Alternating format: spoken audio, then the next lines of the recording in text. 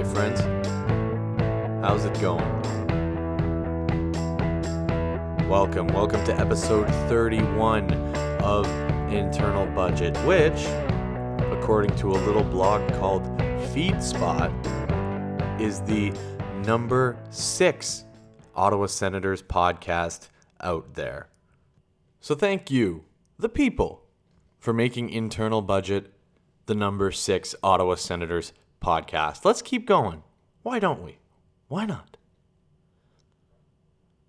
For this episode, you're probably going to hear some hammering and various unidentified noises. I live in an apartment in downtown Toronto that is doing major construction, of which I had less than 1 day's notice. Great city. Love it here. A lot of news to cover today, and right out of the gate, I don't want to spend too much time on this, so let's get it out of the way quickly. There have been a lot of rumors floating around that the Ottawa Senators are going to attempt to trade one or both of their 3rd and 5th overall picks to the Rangers to get Alexis Lafreniere. Look, there was no universe wherein that was going to happen. It doesn't make sense. But yesterday, Eugene Melnyk finally came out and said that the idea of trading those picks to get number 1 is nonsensical. And Eugene Melnyk and I wholeheartedly agree on something which doesn't happen very often. But yeah, there's no universe where that's the best scenario for Ottawa. I saw a trade. Everyone saw a trade yesterday suggested by a Rangers fan on Twitter that they were dunking on. It was something like it was Lafreniere, Georgiev, and Tony DeAngelo to Ottawa for Brady Tkachuk and the 3rd and 5th overall picks. Now, not to spend too much time on this, but let's put aside the fact that this guy thought that it was a fair trade for Ottawa to give up 2 top 5 picks in a trade that involves Georgiev, a goaltender, an unproven goaltender that the Senators don't need, and Tony DeAngelo. What? But the icing on the cake is Brady Tkachuk. Now, to any GM and or armchair GM out there that wants Brady Tkachuk in a trade, I've got 3 simple words for you. Go to lunch. Go to lunch. The Ottawa Senators are not trading Brady Tkachuk. They should not trade Brady Tkachuk. Brady Tkachuk is the first player that the fans have identified with since the Stone and Carlson trades. Doing that would just cripple this fan base. I don't care if it's for Sidney Crosby or for Connor McDavid or whoever. Don't do it. And they won't. So this is a moot point. And again, I didn't want to spend too much time on it because of that, but I feel like I had to address it.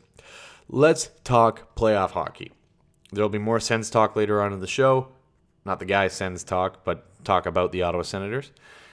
But playoff hockey doesn't quite involve the Ottawa Senators, but involves former Ottawa Senators, which is always fun.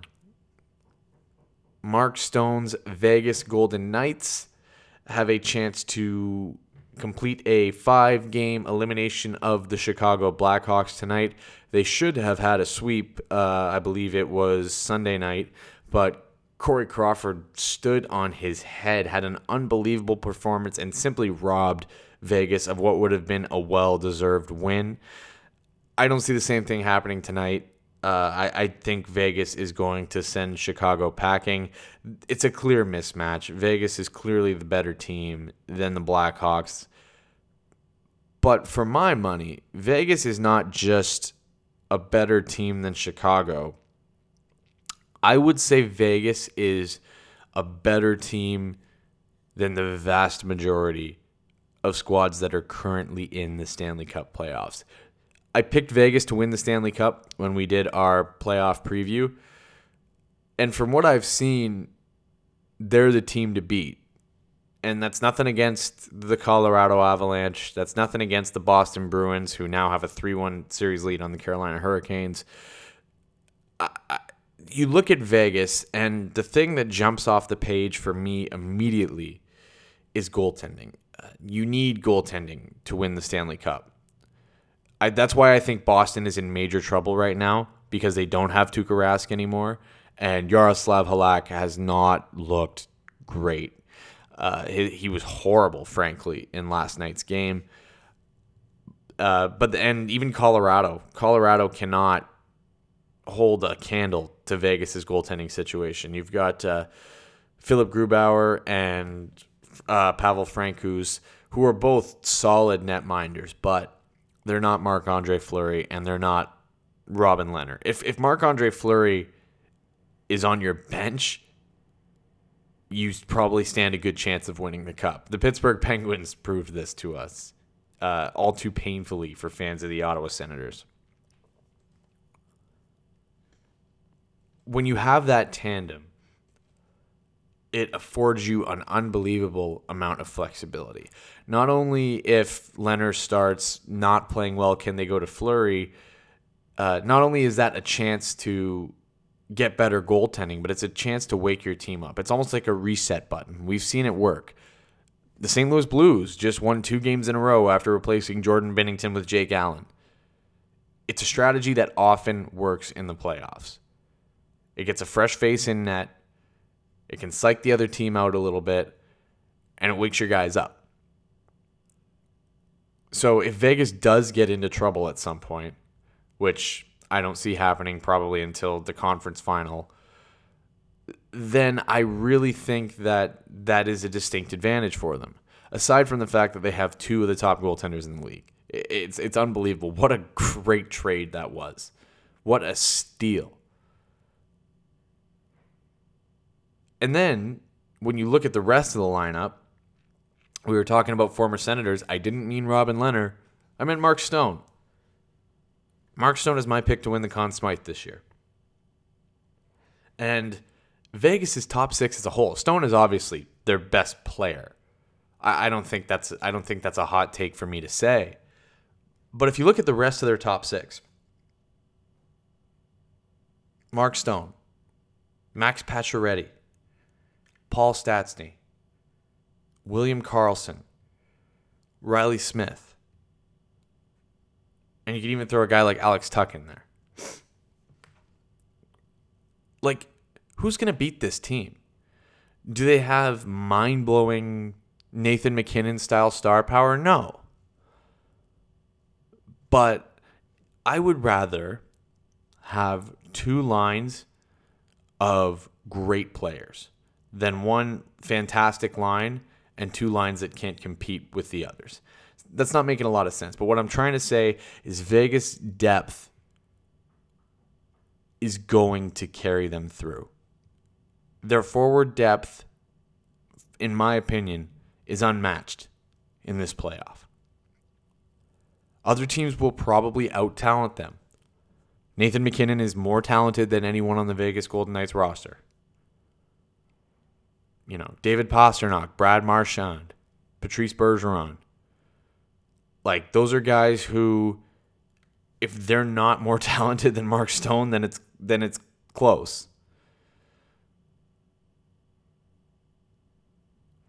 But when you have a top 6 like that, you can throw almost any line out there and not be in a negative defensive position. And even the bottom 6, Ryan Reeves, Alex Carrier, Nick Waugh. Like, these are high-energy guys. Chandler Stevenson is in there as well, a Stanley Cup champion. They're high-energy guys who are fantastic on the forecheck. They don't give up a whole ton of time of possession. And they keep the puck pinned deep for the big guns to come out there and do their work. The only thing that I really foresee giving the Vegas Golden Knights trouble is injuries. Pacioretty, Stastny, those guys have already missed games. And it's really fortunate that Vegas won that first overall seed and they drew Chicago in the first round because it's a series that's probably going to be over quick. St. Louis and Vancouver, for example, is at least going to have 2 more games. Calgary and Dallas are at least going to have 2 more games. You're going to get time to rest and get those guys back. But not only that, really, you can play these games without Pacioretty or without Stastny and win because you're that deep and because Chicago's such a mismatch. And the Avalanche are in a mismatch against the Coyotes as well. But when you look at their probable second round opponents, these are teams that are going to be playing probably at Calgary. I think Calgary's going to beat Dallas. But if Dallas wins, that's an even easier matchup. I really think the Dallas Stars are a pretender. And then maybe a Vancouver or St. Louis. That's a tough matchup for sure, especially the Blues.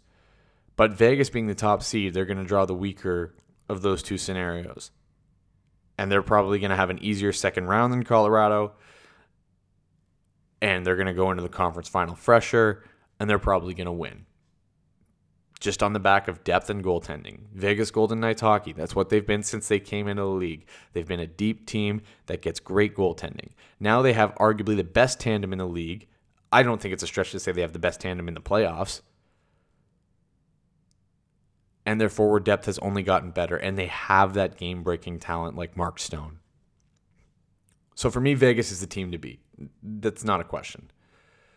I think they've proven it. I think they will continue to prove it. And I'm really interested to see how the rest of the playoff plays out. I would be thrilled with a Vegas-Colorado conference final. That series would just be a war. It would be a war.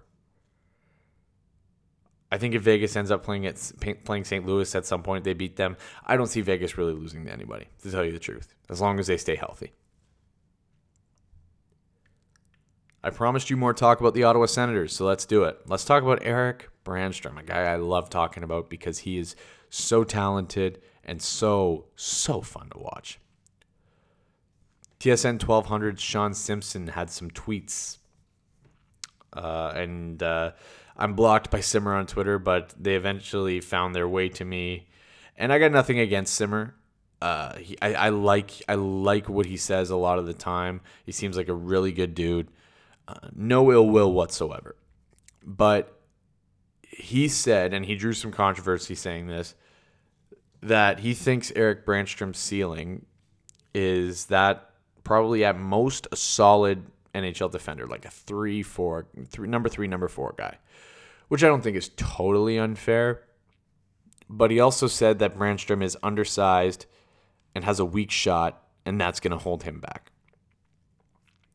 Now, do I disagree that Brannstrom's ceiling maxes out at a 3-4 defenseman?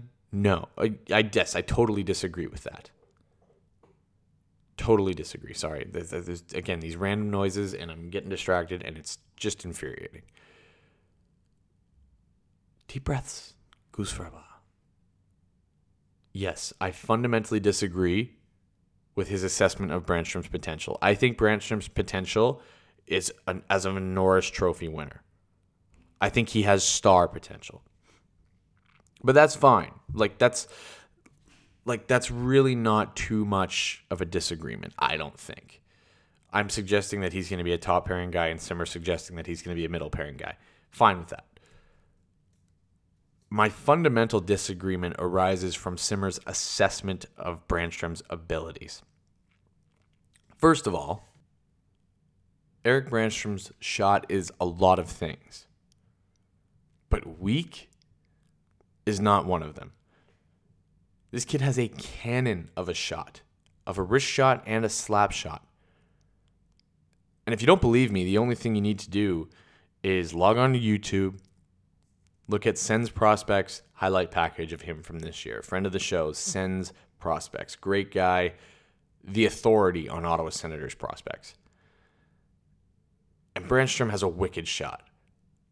But his offensive ability as a whole is just incredible. His raw skill is amazing. The way he can stick handle, the way he passes, his vision. He has elite level offensive capabilities. So to say he has a weak shot, I don't buy that. It's just not true. I totally disagree with that assessment of Erik Brannstrom. Now let's talk about the size. This one is interesting to me because I took the liberty of looking up the heights of NHL defensemen in order to compare them to Brannstrom. So the average height for an NHL defenseman is 6'1", 210.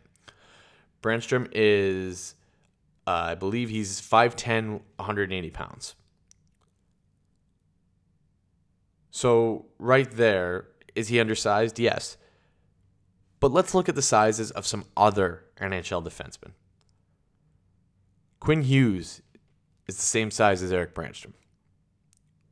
Cale Makar is 5'11", 190. Ryan Ellis is the same size as Erik Brannstrom. Jared Spurgeon is 5'9". Torrey Krug is 5'9". Sam Girard is about the same size as Erik Brannstrom. So shorter defensemen are fine. Like, there's clearly not a bias against smaller defensemen in the NHL.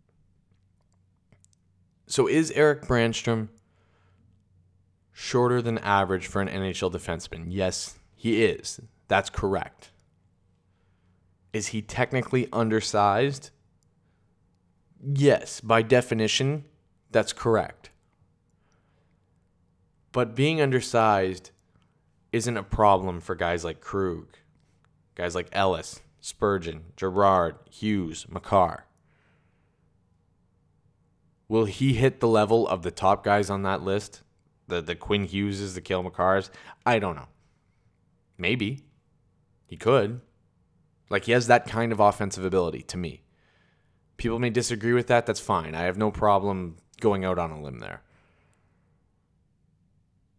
But to use that size as a knock against him, it's silly to me. It's an archaic way of thinking. Look, he's not going to grow, but he can put on muscle. Torrey Krug's 5'9". He hits like a train if he gets you lined up. There's no reason to believe that Brannstrom can't be the same type of player. Especially when you consider he's not even 21 years old yet. He's younger than me, for God's sake. We haven't even given this kid a chance. Like, he's played a handful of pro games. He doesn't even have a full AHL season under his belt yet. Why are we rushing to make a judgment on Erik Brannstrom? Especially a negative one. All he has ahead of him is potential. Like, we think we've seen everything there is to see from Erik Brannstrom before he's 21 years old? Before he's played, 30 NHL games? I totally, fundamentally, wholeheartedly disagree. And, there are people that say this kid has no offensive ability. Did he put up points in the NHL this year? No. But again, he was 20 years old. And when he went down to the AHL, he had 23 points in 27 games. So imagine what he's going to look like next year. Does he need more time in the AHL? Probably. I think he's a guy like Logan Brown who probably just has that one more extra step to take, and then he's fine. But to say he's undersized, to say he has a weak shot to knock his offensive ability, don't agree. This kid has as good offensive ability as any defenseman in the NHL.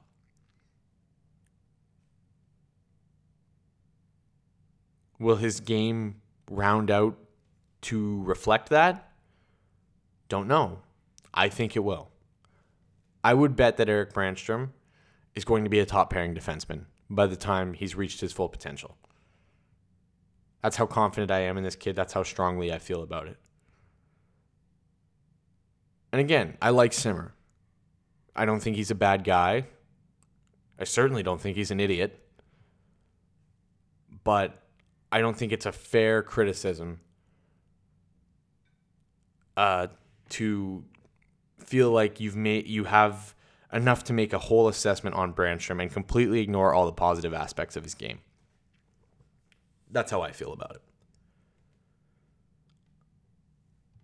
Let's get back to talking some playoffs. I want to talk about the Columbus Blue Jackets. This series with Columbus and Tampa Bay has been one of my favorites of the playoffs. Every game has been close. It's been hard fought. There's some clear animosity left from last year. And Columbus is giving the Lightning everything they can handle. Frankly, they probably outplayed them yesterday in Game 4. Even though they did eventually lose, and they're now in a big hole, down 3-1, having to win 3 games in a row against one of the better teams in hockey in order to move on. Will they do it? In the words of our Lord and Savior, Daniel Alfredson, probably not. But with what we've seen from this Blue Jackets team, how could we count them out? Both last year and this year. John Tortorella had an interesting quote after Game 3 where he suggested that his team may have, quote, hit the wall. And what he means by that is they're a team that's been redlining since the qualifying round. They played 5 hard-fought games. They may be out of gas. They've had injuries. They've gone from Korpisalo to Merzlikins back to Korpisalo. They've faced a lot of shots on goal. It would be understandable that they're banged up and that they're out of gas. But one thing I really want to draw attention to is their time on ice per games played, and I compared it with that of the Lightning. Now these are the stats taken from after Game 3, so they may not be totally accurate now, but it's still in the same ballpark. So for Columbus, Seth Jones is the top guy in terms of minutes. He averages 33-23 a game. Zach Werenski averages 30-29. David Savard averages 26-53. Nick Foligno averages 23-54. And Gus Nyquist, Boone Jenner, Pierre-Luc Dubois, and Cam Atkinson all average more than 23 minutes a night. For Tampa, Ryan McDonough is their top guy at 28-32. Surprised me too. Mikhail Sergachev averages 25-29. Eric Cernak averages 25-19. Victor Hedman averages 25-11. I think he's banged up, and they're kind of trying to rest him while they're playing him, if that makes sense. And Nikita Kucherov and Braden Point are the only forwards above 23 minutes. You have to think if Steven Stamkos was healthy and playing, he'd be in there as well. But I digress. Columbus has 5 forwards that play more than 23 minutes a night. Tampa Bay has 2. Columbus's top guy, top defenseman, plays 5 more minutes a night than Tampa's top defenseman. And not only that, Columbus has 2 defensemen that play more minutes than Ryan McDonough, who has the most minutes for the Lightning. It stands to reason that the Lightning are going to have more gas later in the games. And it's probably why we're not seeing the third period comebacks from Columbus that we did against Toronto and early in the series against Tampa. And let's keep in mind, too, that first game went to 5 overtimes. So that's pretty much a whole extra game that Columbus has played. So counting the qualifier, factoring in that overtime game, Columbus has played about 10 games since the return to play. And exhibition, make it 11. The Lightning played 4 in the round robin, 1 in exhibition. and they've played 4 now, so that's 9. So they've played about an extra game. Or Columbus has played an extra game, sorry. But it's not just the extra game, it's the stakes. Columbus was playing for their lives for the majority of the series against the Toronto Maple Leafs. This is the first time that Tampa has had to deal with this kind of pressure and that kind of atmosphere in the game. I really don't think that round-robin games against the Bruins and the Flyers and the Capitals were as intense, as physically and emotionally demanding as elimination games against the Toronto Maple Leafs and late series games against the Lightning. When you factor that in with the emotional stress of playing for the Stanley Cup and being isolated in a bubble far away from your family, it would make sense if the Columbus Blue Jackets are out of gas. Are they? I don't know. I don't want to jump to that conclusion. I'm not in that dressing room. That's not for me to say. But there has been a noticeable difference in the way they've played. They've played well against Tampa. They're giving the Lightning everything they can handle. But to me, anyway, there hasn't been that sense of the Blue Jackets aren't out until the final horn. When they went into the third period down, I think it was 2 goals yesterday, or it might have been down a goal, I wasn't thinking that the Blue Jackets were going to come back. I really wasn't. Will they rattle off 3 wins in a row and eliminate the Lightning? Honestly, with this team, nothing would surprise me at this point. But I really do believe that Columbus needs that game breaker. They need a guy like Artemi Panarin, who they lost. And the reason for that is you can roll 4 lines all you want. That's fine. It'll get you far. But when you come up against teams that are more rested and you're tired, those star players are going to exploit you. And they're going to take advantage of the fatigue factor. So you need guys that can do the same. I said in our playoff preview that Columbus can't score goals. They've still had a hard time scoring goals. So when you're facing a team like the Lightning, who has an Andrei Vasilevsky in net, who has Victor Hedman, Mikhail Sergachev on the point,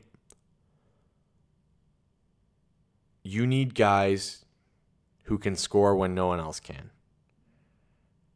Nick Foligno is not going to put up Conn Smythe-worthy point numbers. Pierre-Luc Dubois has been awesome. Cam Atkinson has been pretty good. But you need those elite point scorers come playoff time. And that's the balancing act. If teams are top-heavy, like the Leafs, where they have a lot of talent and not much depth, they're going to lose. If teams are bottom-heavy, like Columbus, where they have a ton of depth but not much talent, forward talent anyway, Seth Jones is an amazing defenseman, then you're in a pickle. So will Columbus come back? I don't know. But this is kind of the crossroads for them. Because if they win this series, they probably stick with what they got. But to me, they're a team that's got to explore free agency. They've got to explore trades. They've got to find young, cheap talent, which is unfortunate because their cupboard in terms of draft picks is pretty bare at this point. But that's what Columbus needs to take that next step, I think. Will they prove me wrong? Maybe. It would be fun to watch. I kind of hope they do. But I think we've probably seen all that this Blue Jackets team has, and that's nothing to be ashamed of. They put in a great performance against Toronto. Going down to Tampa, there's no shame in that. Tampa's a fantastic team, even without Stamkos. But I think there's a foundation in place in Columbus that could go all the way. It just needs those 1 or 2 more pieces to really put the whole thing together. And finding a consistent starter would be nice, but like we've talked about already, tandem goaltending tends to work really well in the playoffs. Let's get to some questions. You guys had put in a lot of questions this week. Thank you. like I said before, I really appreciate all of you listening to the podcast every week, and the engagement just makes it better. It's fantastic. It means the world to me. Seriously, thank you from the bottom of my heart. Gatno Greg, my brother. Why is Brady Tkachuk the savior of this team, and why should we have faith in Dorian repeating this beautiful thing? Well, Brady Tkachuk, we know he's the savior of the team. I don't want to put that on him. But we love him, and we love him because of his mentality, and we love him because of the way he plays the game. He never takes a shift off, and he's incredibly effective. And he seems like a great dude. There's not much more to it than that. Why should we have faith in Dorian? Because we've seen the last few drafts. We've seen the guy make something out of nothing time and time again. He's capitalized on draft position, even when the picks have surprised us. Even when trading guys like Erik Karlsson and Mark Stone, it's yielded returns like Josh Norris, like Erik Brannstrom, like the 3rd overall pick in this year's draft. I think Pierre Dorian has earned our trust. I think he is handcuffed by certain restrictions that other GMs probably don't have to deal with. But I'm comfortable with him leading this rebuild for now. Peter Raymakers, where does Cody Ceci end up in the offseason, and why is it the New York Islanders? You know what? I could kind of see it. I don't know where he ends up. I think it's going to be somewhere for cheap, but I do think someone will pick Cody Ceci up. Could it be the Islanders? Yeah, they're probably going to need cheap defensemen because they might lose a guy or two. Just because of cap reasons, they need to re-sign Matt Barzal and Pulak and Tays. But the Islanders wouldn't shock me. Ross, was Pajot actually underrated by Sens fans? He looks amazing as a third-line center on a better team. I don't think so. I think we saw Pajot play pretty much the same way when this team was a contender in 2017. I think we know exactly what JG Pajot is. He's probably tops out at a solid second-line center, but he's incredibly effective in that third-line role. I don't think that means Sens fans underrated him. I think, at least for me anyway, this is what I always kind of thought JG Pajot was. I think there were some fans that underrated him, especially based on this season. But I think we all kind of, the majority of us knew what Pajot was. And for right now, he's a far better fit for the New York Islanders than he is for the Ottawa Senators. Mac Miller forever, at Sassy Saslove. Generally think I haven't seen a team scarier than Colorado during the restart. Their depth is crazy, and Nate is the best player remaining in the playoffs. He has been unreal. Can't argue with any of that. I think, like I said, I favor Vegas, but Colorado has looked dynamite so far. Ron, at Father Fanoff, Kale or Quinn? I was firmly in the Kale camp going into the playoffs. I still am. I still think he should win the Calder, but Quinn Hughes has been unbelievable. Really take your pick with either of those guys. It's so hard to pick one between them because they're so talented and so young and their ceilings are so high. I'll go Kale, but it's damn close. Brian wants to know what's the best type of apple. We already did this one with Spencer's episode. I don't know. I like Red Delicious apples. That's controversial, but damn, I don't know. Derek, Brandon, or Chris Tanev? You can only pick one. Who are you taking? Chris Tanev. James, you are a sick freak. Sends 3D Centurion branded boxers or 2D branded briefs? I'd go with the boxers because I'll prioritize comfort over looks. It's underwear. You know, who cares? Taylor, what do you see as the biggest question mark heading into next season that could halt the Sens from taking a step forward? Great question. I think ownership is the easy answer, but I'll go a little deeper. To me, I think the biggest obstacle or the biggest question mark is the draft. Is Ottawa going to get two fantastic players? Probably. But they're not there yet. We don't know who they're going to get yet, and we don't know how those guys are going to develop. And the Senators are relying heavily on this draft for the elite talent that they're going to need to push them forward. They have the foundation in place with their own prospects, but they need those guys that can bust a game open. They need those elite point scorers. So that's the biggest question mark. Will they take a step forward as soon as next season? I hope so. I think so. But that would be the major factor to me. Canada fan at sends 613 Army. Do you believe the LA Kings Stützle rumor saw Sam Cosentino pick Sanderson at 5? Is he really better than Drysdale, and do the Sens need a defenseman? I think the Kings will take Stützle, but I am also an idiot who knows nothing, so I would not be shocked if they took Byfield either. I think there's a reasonable chance they take Stützle. They have some good center prospects, so they might opt for the winger and a guy who's more pro-ready than Quinton Byfield probably. But, yeah, it wouldn't shock me. Would I pick Sanderson at 5 personally? No. I think either way there's going to be a better player available. That's not a knock on Sanderson. I think he's a top 10 guy. Would I pick Drysdale over him? Probably. But I want the Senators to take another forward at 5. Lucas Raymond would be fantastic. Do they need a defenseman? First round, you take best player available, right? They need a solid right-hander that can complement Thomas Chabot. But I think you find that guy by trading for him within the NHL rather than look for it in the draft. You've drafted right-handers the past couple of years, and Bernard Docker and Lassie Thompson. I don't see a reason to draft another defenseman that early. The draft, do you see Ottawa using all their picks or trading them? That comes from Colby Shearer at Shearer Colby.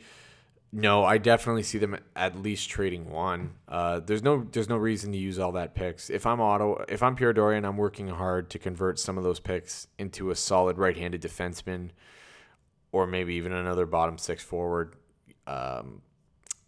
There's no reason to use that many picks. At some point, you need guys that can play in the NHL.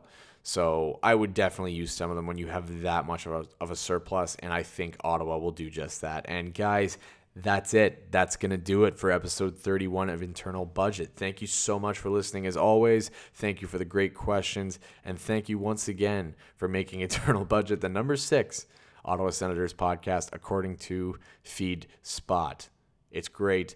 I really appreciate it. You know I really appreciate it because I tell you all the time, but I'm going to keep telling you. So I really appreciate it.